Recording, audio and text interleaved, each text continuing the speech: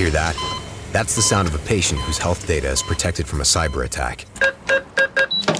And that's the sound of a financial system that's digitally secured from bad actors. Right now, there's an invisible war being fought on a digital battlefield that impacts what we do every day. That's why at Peraton, we do the can't be done to help protect the vital systems we rely on. Because if we don't, the alternative is unimaginable. Peraton. To everyone who's dealt with the hassles of accessing healthcare and thought, it shouldn't have to be like this, you're right, it shouldn't.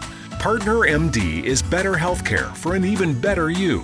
Much more than concierge medicine. Partner MD is healthcare the way it should be. 24/7 access to care, virtually no waiting, and the one-on-one attention you need to help maintain your healthy lifestyle. Visit partnermd.com for pricing and more information.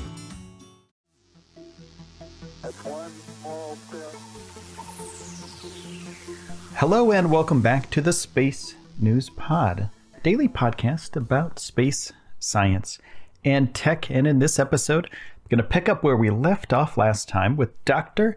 David Warmflash, who's the author of Moon, an illustrated history from ancient myths to the colonies of tomorrow. And that is available on Amazon. I'm going to link it down in the show notes, so check that out. I also want to let you know about Wayfair, my new long-form podcast for the curious mind. Go check it out. It's on every podcast platform available. So it just got on iTunes today, just got on Apple Podcasts. So really pumped about that. The first episode will be coming out soon. So go there and subscribe. And in a couple seconds, you'll hear from Dr. David Warmflash.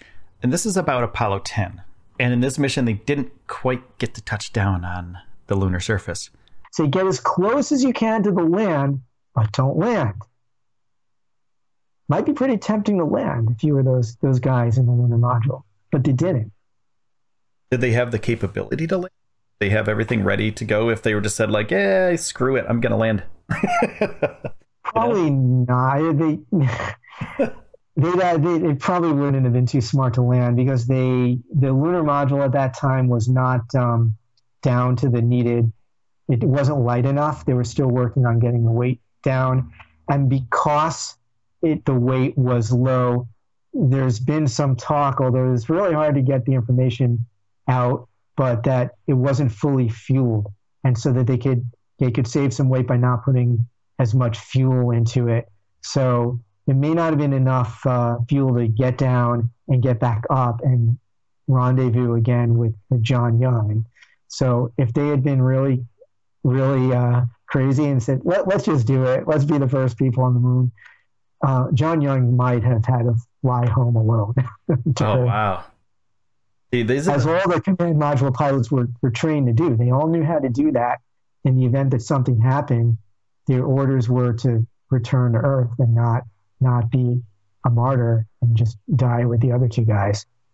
And those are the people, the unsung heroes that you don't really hear about too much.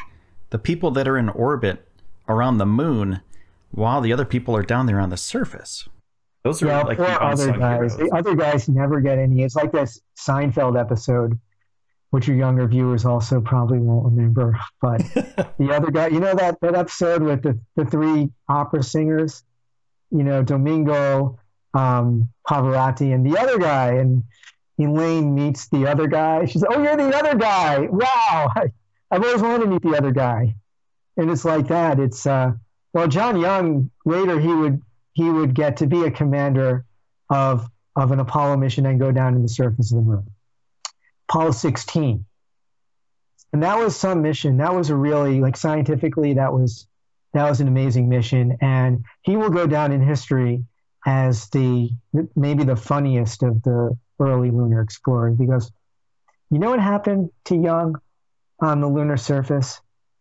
All right, I'm going to take a quick break, and when I come back, more with Dr. David Warmflash. I think your younger viewers might like to hear this.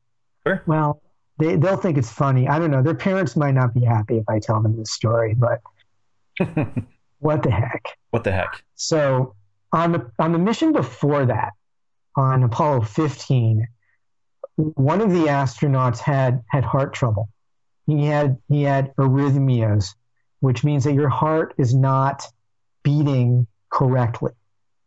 it means it's either beating too fast or too slow, or the patterns of the rhythm are changing.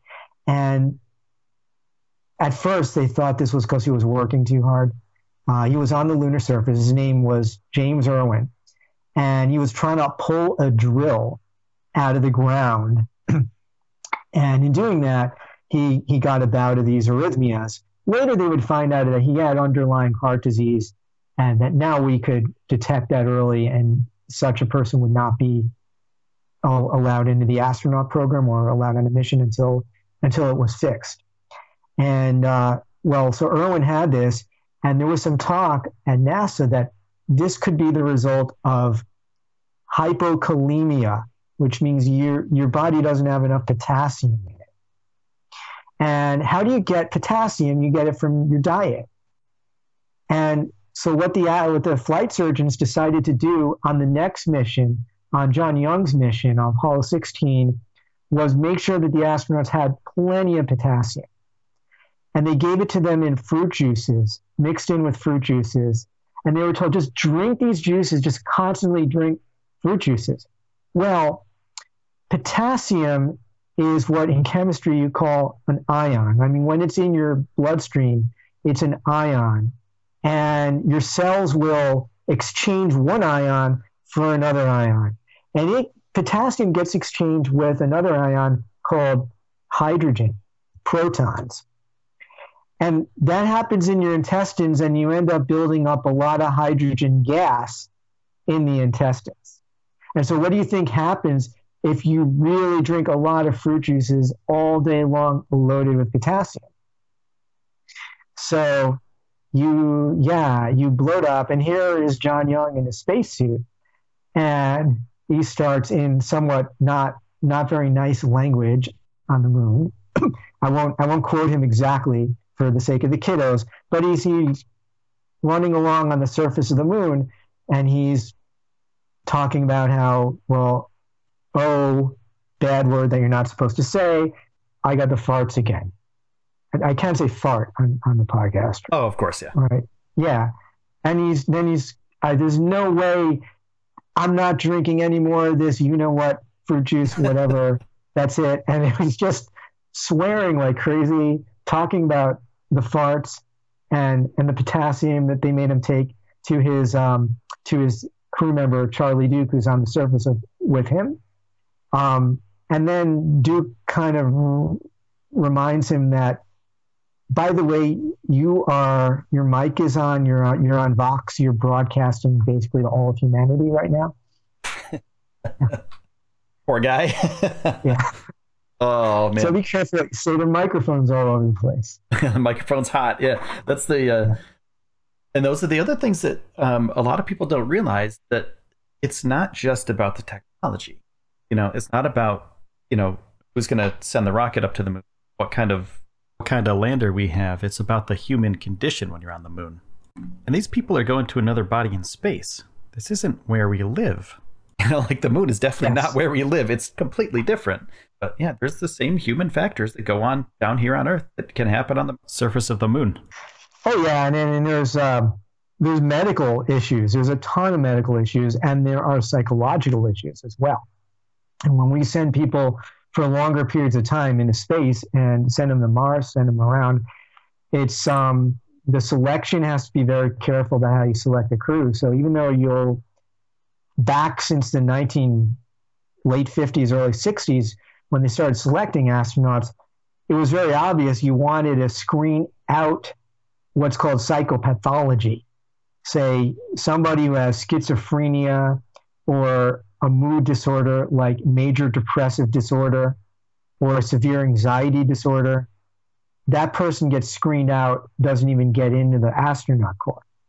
But then there has to be what's called screen in, which is who do you put together with whom on whatever mission. So you might be great as a test pilot and as a lunar module pilot, as a geologist, scoping out the area, but your personality might not be appropriate to go on the same mission with the personality of somebody else who has to be there also for another reason.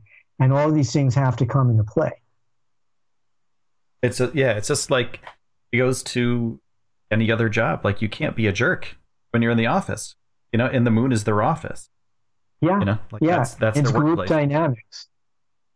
And that came into play on the Apollo 13 mission, because on Apollo 13, they actually switched a guy out 2 days before the launch. Oh, wow. Didn't know that. Yeah. Crazy. That's the only time that ever happened. And there was a little bit of concern from the two guys and the crew is still there. Are we really ready to work with this guy? Now, that was episode 4 of the Dr. David Warmflash interview. There's more interviews to come up. And he is the author of Moon, an Illustrated History from Ancient Myths to the Colonies of Tomorrow. You can get that book on Amazon. I will put a link in the show notes below, so check that out. Also, thank you for subscribing to the podcast. If you haven't subscribed yet, hit that subscribe button. There's awesome space, science, and tech stories every single day on the Space News Pod. Also, check out my other podcast, Wayfair. It's available on all podcast platforms, so check that out. You can search for my name, Will Walden, if Wayfair doesn't come up for you. It's Will with one L, W-I-L. And also, thank you for taking the time out of your day to spend it here with me on the Space News Pod. I'm Will Walden, and I will see you soon.